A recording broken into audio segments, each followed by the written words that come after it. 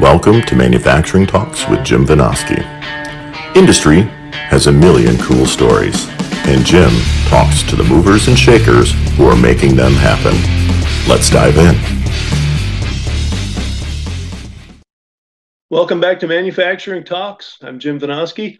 We're sponsored by Cosgrove Content, Wordsmiths for Industry. So if you struggle with getting people who can write about the manufacturing work you do, the technical kinds of things, look up Cosgrove Content at cosgrovecontent.com. And I am thrilled to be joined today for episode 25 with my first in-person interview with Dave Yonkman of DYS Media. He's the president over there. Welcome, David. Thank you so much, Jim. I can't tell you how much of a pleasure it is to come be your 25th guest in studio, in person, in the flesh. This was meant to be. This is awesome. So, yeah, Dave and I have a history together, definitely mutually supporting here in West Michigan on things we do. And we're going to talk today about what Dave does with his company and what you guys can learn, whether you're in manufacturing, my core audience, or more broadly speaking, just, the business community in general, because there's a wealth of knowledge sitting next to me here. So let's tap into it. Tell us about yourself. Tell us about what you do, Dave. Well, I'm so glad you gave me that introduction, Jim. I would love to. So, yeah, we manufacture digital PR at DYS Media. We work primarily with manufacturers and energy, healthcare, primarily those sectors. And what we do is we get you found by the right people. So, we work with a lot of people in the tool and die industry, a lot of people in the machining industry, original equipment manufacturers. We work with defense. And what we find with a lot of folks is that they think, well, this is consumer stuff. It doesn't apply to me. I have a very specific set of customers. Very true.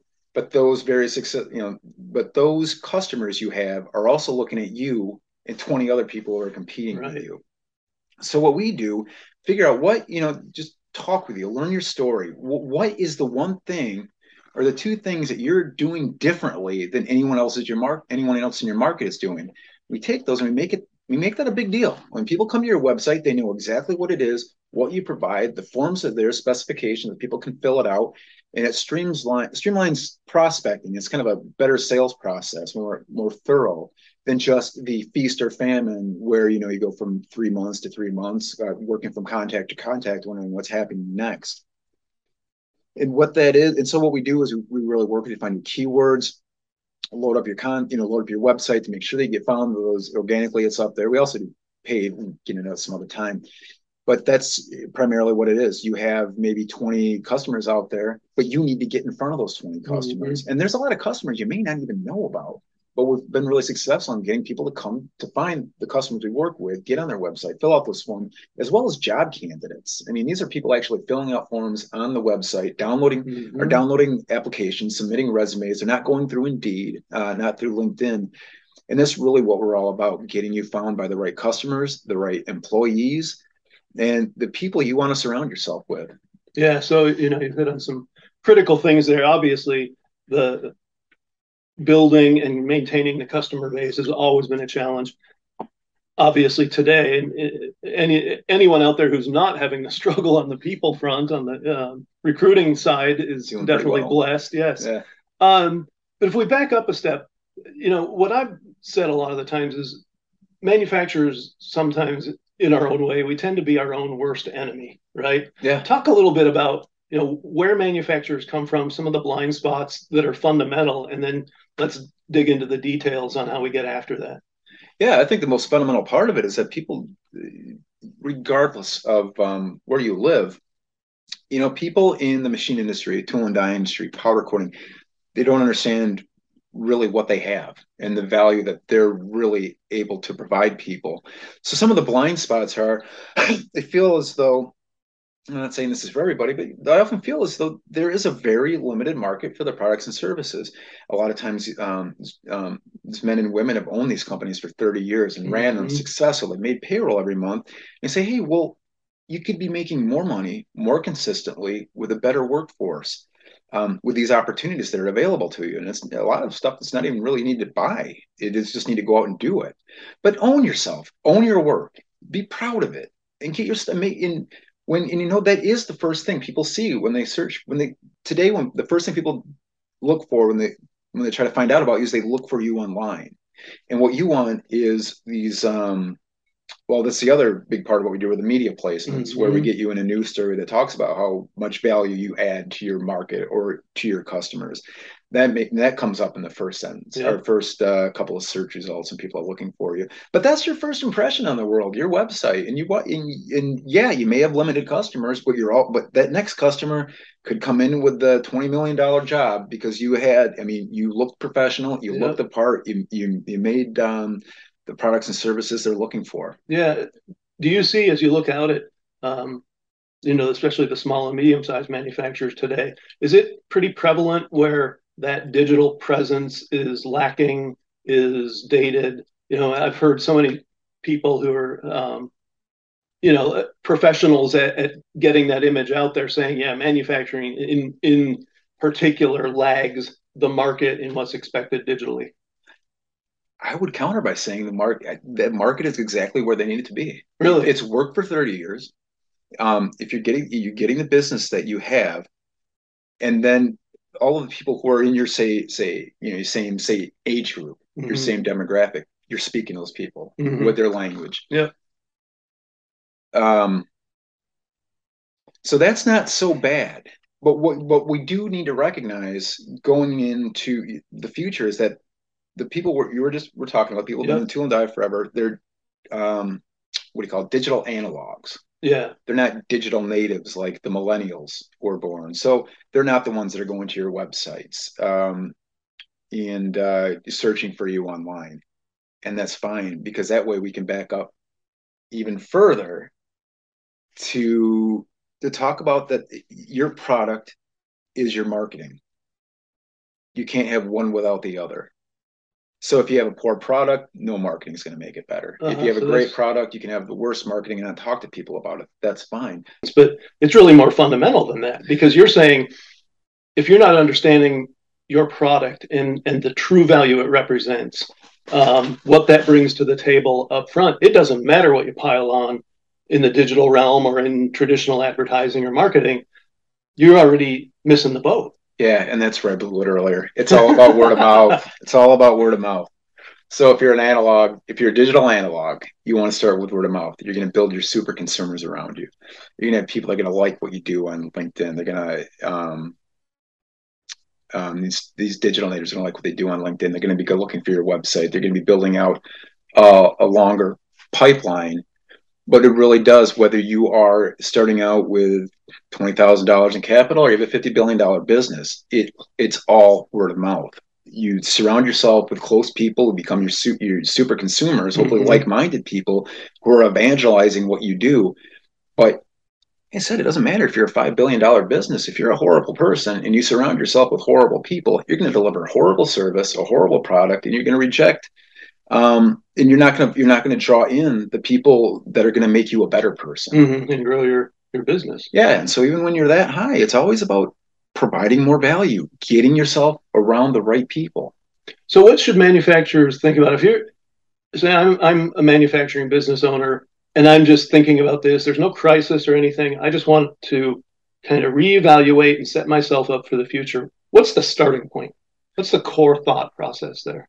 The great starting point is always going to be, what is your customer's problem and how do I fix it? Yeah. And how do I become such a part of the solution that your business cannot live without me? That's where you want to. That's where you want to put the manufacturers, position them in front of their customers, and so that and that also leads into something that digital and analog native can track into. It's doing consistent marketing.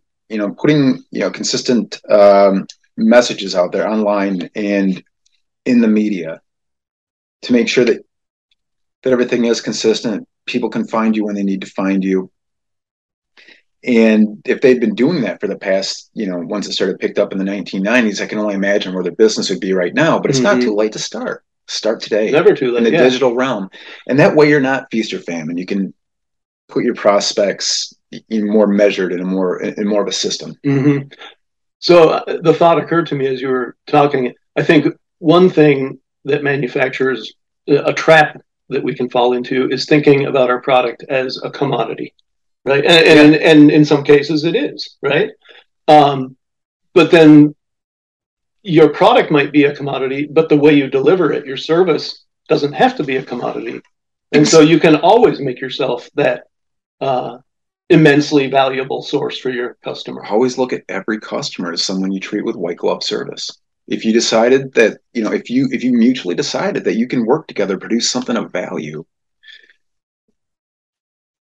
you've struck gold. Now, if we shift gears and we get away from focusing on that digital realm,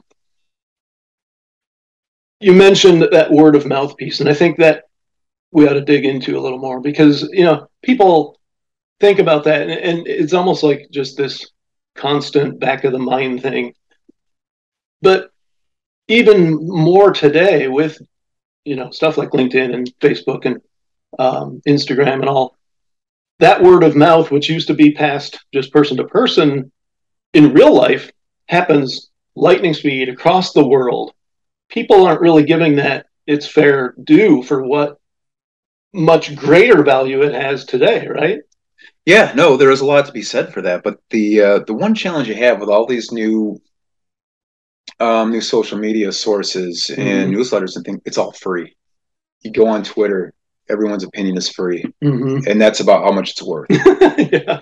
On LinkedIn, on Facebook, and people don't go there to find value. Sometimes, you follow some great people on LinkedIn. You read some great material. I follow you on LinkedIn. Your Forbes columns, they're a great thing to read, and I get value out of it. But 99 times out of one, are you going to get something that's really going to motivate you to give your money to somebody else? But you mentioned, like, you and I follow each other, and then we've got our own networks that start to intermingle and mesh. Yeah, intertwine. And so, yeah, there's a lot of chaff out there. Absolutely. A lot of just, wastrels in the digital space. But to me, that value of those people that you do respect and that you do want to do business with and you're doing business with now, they become that jumping off point to share with their network. Absolutely. And so that's where I look at, you talk about word of mouth, how much greater it's gotten in my mind is in those digital connections that you don't have to go out and buy. You can just make them by engaging the right way. Yeah, it certainly made it a lot easier. I mean, it's definitely shrank the world, but it's still going to come down to that face-to-face meeting. Yeah. When you're talking about millions, hundreds of millions of dollars in deals, you're not going to respond to a Facebook ad. And, no, you can be the foot in the door. Yeah. It's a great way to make an introduction. But yeah, once you got to really know people, and that's what you find. You find like-minded people who are out to actually produce and not get something for nothing. Mm-hmm. And that's a great place to start. Okay, so regardless how we started, whether it's in the real world realm or the digital realm, let's go to that next step. What is it that's going to set someone aside when you have that face-to-face meeting? What should we be thinking about that people might be missing to present their product in the way it should be presented and to, I guess, convey what the value is, what the value proposition is for the customer? Yeah, I think that's a big, it's a huge issue and it's a very fundamental issue too, especially with, younger folks who are just getting into sales.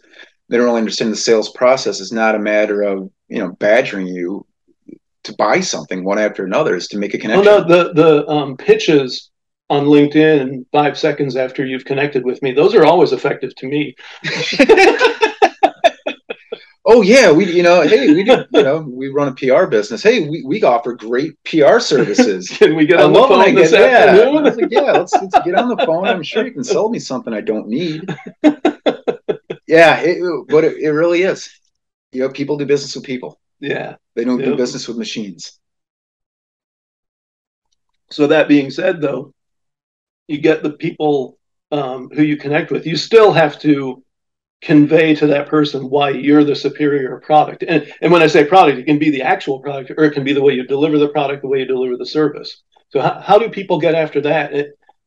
You've talked to me incessantly about knowing your value, and yet people miss that all the time. How do you break through that mindset of, no, I'm just another, cog in the wheel out here. You're a great example of it, Jim. You just, you get out of bed and you commit yourself to doing the next right thing. You treat everyone you meet with respect, and give everyone the benefit of the doubt until they don't deserve it.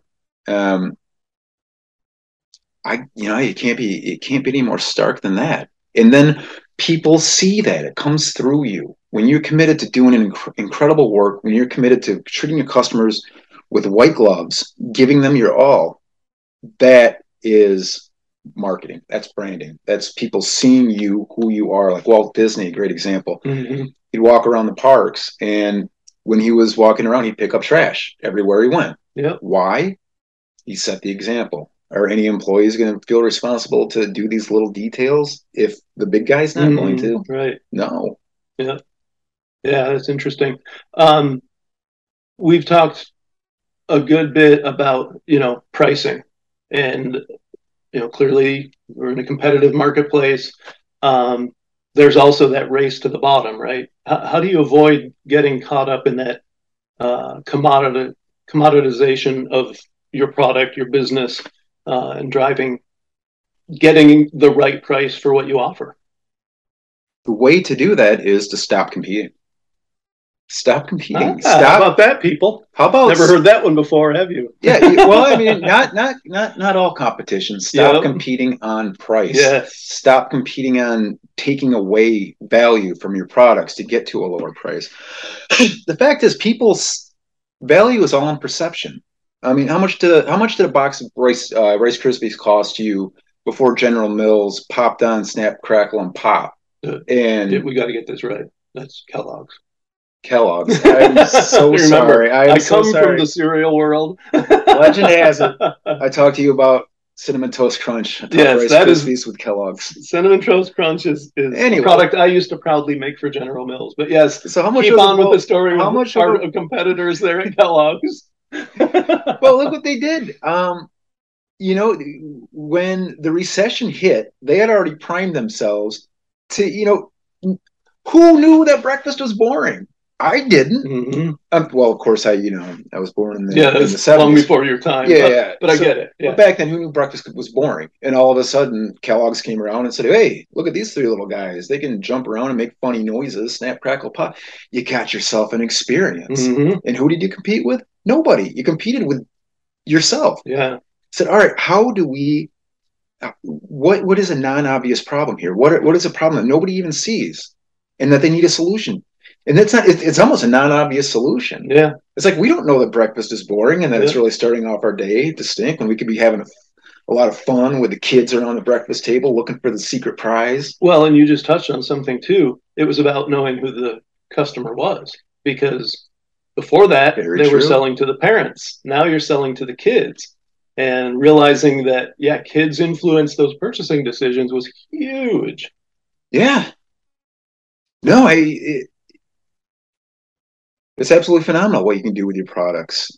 And to that point, they didn't change Rice Krispies. No. It was the same puffed rice that went back to Will Keith back in the sanitarium, right? I didn't hear that part. Oh, yeah, that's where they got started. No. Will Keith Kellogg had a sanitarium in Battle Creek and invented breakfast cereal because that was part of his health regimen. Yeah. And then his brother, I think, grew the company from there. Yeah. That's an amazing So it was the same puffed rice that they came up with as the healthy breakfast for these people who wanted to improve their lives. And then, they're marketing to the kids a couple generations later and making a mint. Yeah, here we are 100 years later. Yep. And you still, when you walk into Aldi's, you will still pay $2 to $3 more for a same size box of Cinnamon Toast Crunch than you will for the Cinnamon Crunch Squares, the Aldi brand, or wherever they get it from. Mm-hmm. It works. And how you had a great example not too long ago with Stormy Cromer, talking about anyone would say, there's Elmer Fudd's cap. Nobody wears those things. True. Only people in the Upper Peninsula of Michigan, some parts of Wisconsin, if I'm not mistaken, wear these hats. Right. And they're considered kind of goofy. But then look what happened. So, the person originally had the company, sold it to all these people. Sold these hats to all these people, but then the market was limited. It was done. The person who bought the company said, wait a second, we can do a lot more with these. So they started getting into more marketing. They started getting into different markets. They started making, not ever changing the cap itself, they experiment with different colors, different ways of putting in front of people. And now what they've grown, how much? Like 17% for the past 2 years, like 90%. Yeah, and Something put it this way, ridiculous. when my and so folks, this is a hometown story. If you haven't been watching the show, I did have Bob Jackwart on early, very early in my program. He was at the time the CEO of Jackwart Fabric Products, which owns Stormy Cromer. Now his daughter Gina has taken over, and those two together took the business from where what they made in a year they now make in a week. Wow. So yeah, the numbers are incredible, and it was all about what Dave's talking about, where they had this, it was something of a commodity product and not a wide market at all. Didn't change the fundamental product, but added to it, positioned it differently, marketed it smarter, and built this whole quirky, trendy thing around the hat and then apparel and just all kinds of products that were analogs to the hat using the same, the basic red plaid, the number one color for the hat, and expanding from there. It's an amazing story. So go look that up if you're looking at a way to take an old stodgy business and grow it into something unbelievable. Stormy Cromer, great example. And that leads right into another way that you add value to your customers. Add features to your service. Mm-hmm. Talk about the non-tangible stuff that comes with the peace of mind of what you provide your customers. Yeah. You're not going to get that peace of mind with, say, a competitor of yours who's always going to have their own problems and tell you why they're late. Be the person's on time that does stuff on budget. Yeah. But then look what also you could do is add value to what you already do. And the iPhone's the best example that I can think of off the top of my head. When we grew up, we had a landline phone. This is embarrassing. We had landlines, and it was till 2003 that I finally got rid of a landline, and we had mobile phones. And it was in our dreams, looking at the Jetsons and these cartoons about, whoa, we can, in the future, we'll be able to talk to each other and see each other by phone. That'll never happen. What's next? Flying cars? But what Apple did is they electric flying cars. What Apple did is they came in and said, okay, this is a phone. This is a cordless, wireless, cellular telephone. What more could we do with it? So today, if you can't open your garage door, if you can't turn on your lawn irrigation system with your phone, if you can't get the live stream from the moon on your camera, it's not a good product. Yeah. Apple has made this the standard.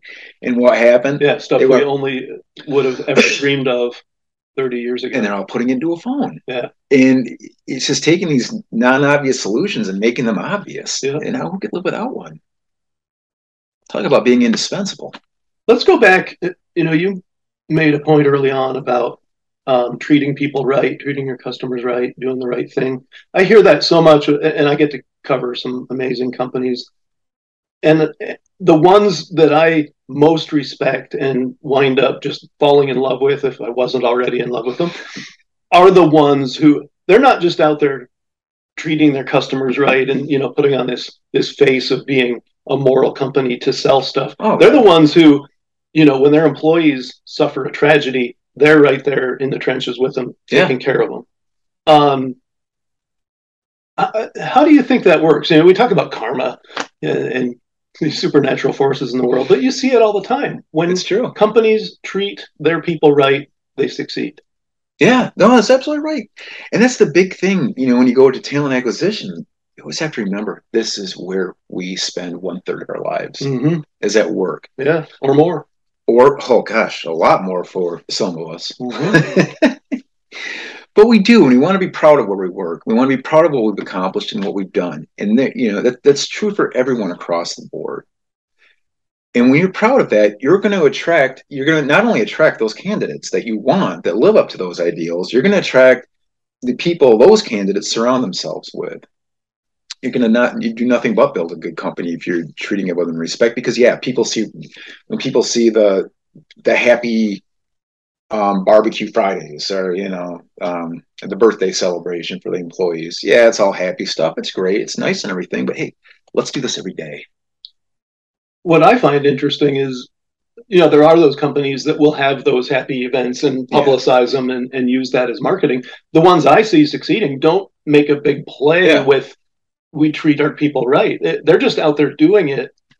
And, there's obviously going to be an element of that where now the people who are on the front lines making the product, selling the product, marketing the product, they're true believers and they're in love with both the product and the company because of the way they're treated. And yet to me, there's more to it that comes through that makes a company successful just because of that fundamental value, that moral nature of the people at the top who treat people well. Yeah.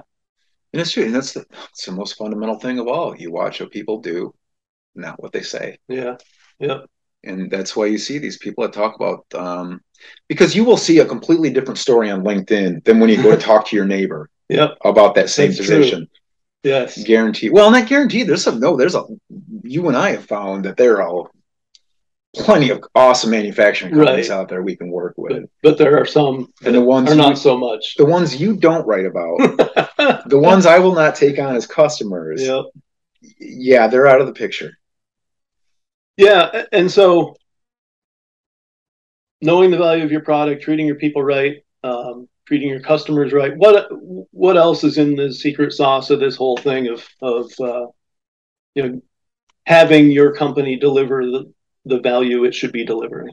The biggest thing that people can do is just change their mindset from being the hero to being the guide in the hero journey. Oh yeah. So now you gotta go into the background of that. Let's go into this framework real quick. You know that the hero story is you start with a hero, so the basics. He runs into a problem, doesn't know what to do, meets a guide, gives the hero a plan and a call to action to get that done. The hero goes through those steps. And number one, achieves success, and also equally important, avoids failure. Too many, too much, and I kind of alluded to this earlier, but one of the big problems that people have in talking about their products and getting people to learn about them is they start talking about themselves as the hero. Yeah. Hey, I've got this I've got this new 5 set of Fanuc Hitachi robot arms in my shop that can cut this piece and that piece. But how about you go in? You're not the hero with the stuff. You're the guy who's trying to help your customer get to where they need to be. Ask your customer what their problems are. Talk to them. Find out what they need. And you're not going to get there by coming in as your own hero and expecting them to almost be the guide. You got to be the guy. You got to look at your customers, someone they got a challenge. They got to sell more products. They got to bring in more revenue. They got to meet recruitment goals. But so your challenge is to go in and show that your customer how to be the hero, how to meet those sales goals, how to increase revenue, how to meet recruitment goals, and bring them to the success and avoiding failure. I'd say that's the biggest part, just listening instead of talking. Mm-hmm. To identify what the person you're working with, what they truly need, whether they're a customer, your friend, or family. Ask questions. Yeah. What about helping your customer with that concept himself too? I see so many companies that don't listen, so many people in companies who want to know or want to believe they have all the answers, want to be that hero, instead of going out, for example, just a manufacturer in one location, a plant, forcing down supposed solutions on the people on the floor, rather than going and talking to the people on the floor and saying, what is it that's causing you these problems? Let's fix that. To me, that's another element of that service you can provide is, not strong arming someone and saying you're an idiot, don't do that, but influencing to say, I'm going to make you the hero. Now you got to go make your people the hero, make your customers the hero. Yeah.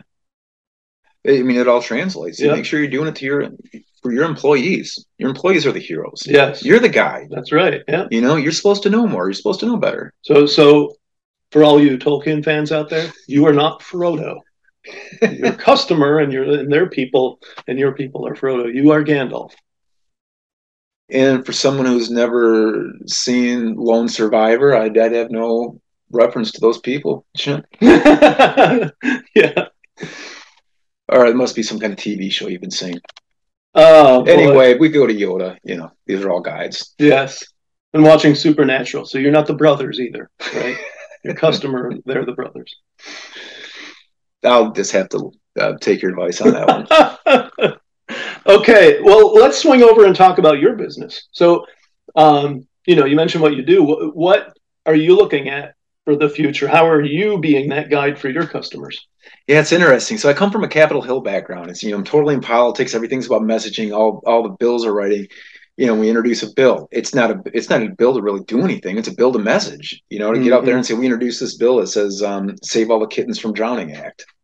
It's not like there's a bill that's going to be passed or that will go to the Senate. It's all messaging. And then what I found when I came into the real world, the manufacturing, not just working on the policy end of it, is that we've had to make the transition of moving real products, moving real services, making people, not getting people to buy stuff, but solving people's problems. Right. In the real world. Yes. Yep. And so what we've done is, you just want to think about public relations. It's you send a press release to the local paper about a picnic you're having or some kind of event or an awards ceremony the chamber's going to have. It's going to be having something that comes up and you get that in the paper. But PR is totally what we do is unlike any of that. So the process we work with, it all starts with the keywords. We always want to know exactly how do you talk about yourself? How do people talk? How do other people talk about you? How do people talk about you when you're not listening? That's what we really want to know. Yeah. And then that way we can start, the first route is often to go through your website, tune it up organically. With these keywords that attract people who are looking for your products and services. It's organic, it's natural. You don't have to pay for Google ads when you go down this route. And the second part of that, and stop me if I'm getting too confusing, but the second leg of that is the public relations, the media placements component. So we'll work with folks, with columnists like you, nationally revered, and they know, and I know that when they're put under the Forbes banner, that elevates their perceived perception value just to such a high degree. And that's also the first thing people find because Forbes is such a great publication. But Forbes is not, in total respect, Jim, you're not going to be interested in every story I have to give you. Right. In fact, you're going to reject 9 out of 10. But what we're going to do, and we've been able to strike gold a couple of times and found customers like Iridatum, the energy company, Rank America, where these they do coincide with each other, in your manufacturing, talking about defense, the manufacturing energy of the future. But Forbes might not be the best place for that in some cases. So say Rank America, they're rolling out a new transmission, new tank. They got to get this product in front of Army procurement officers. So they're not, they do read Forbes, but they're also going to be reading other targeted publications like Defense News, and these are the Wall Street journals of the defense world. Yeah, for that corner of the manufacturing business. Yeah, and all the defense papers and getting that. And so the channel. So you want to sell these products. You have a very specific audience. You have about a couple 100,000 procurement officers who might buy your product in the U.S. Army. That's where we come in. We want to get those procurement officers to see your name come up as the first result when they say we want the best product in this class or these specs. We want them to find you. And that way you're not, you don't necessarily have to go out and do all the initial RFPing, or you can already have that leg up. People know about you. They've seen your website. They've seen you up here in prestigious magazines like Forbes. And it's kind of like, why aren't we talking to them? And as you said before, maybe it's a little tighter in the military, but when we're talking about commercial procurement lines, you're talking, how many different procurement officers could there be for a machine shop, and they can go outside the lines and go for the superior product and go all the way back. That story to tell, right? Yeah. And they know that you're a hardworking, honest person. This is how they learn about you. It's Jim Vinosky at Forbes writing about how awesome you are. It's not you telling people how awesome you are. Yeah. I mean, try taking out an ad in the front page of the paper that says, "I am the greatest person in the world." Who's going to believe it? Yeah. But you work with someone who tells honest storytelling for a living, and you get, and you, an authentic person, are telling their authentic story. That's winning. Yeah. That's moving your product. That's getting great people around you. Cool. All right, what haven't we touched on that we ought to talk about? What haven't we touched on? Oh gosh, Jim, we haven't touched manufacturing 4.0. Ah, yeah. That's an interesting one. That's one that I've been engaged with for some time. And for me, it's this two-pronged thing where there's just tremendous value on the one side. I mean, clearly, automation across the board is going to be an even greater player in our manufacturing future. At the same time, though, to me, there's so much hype.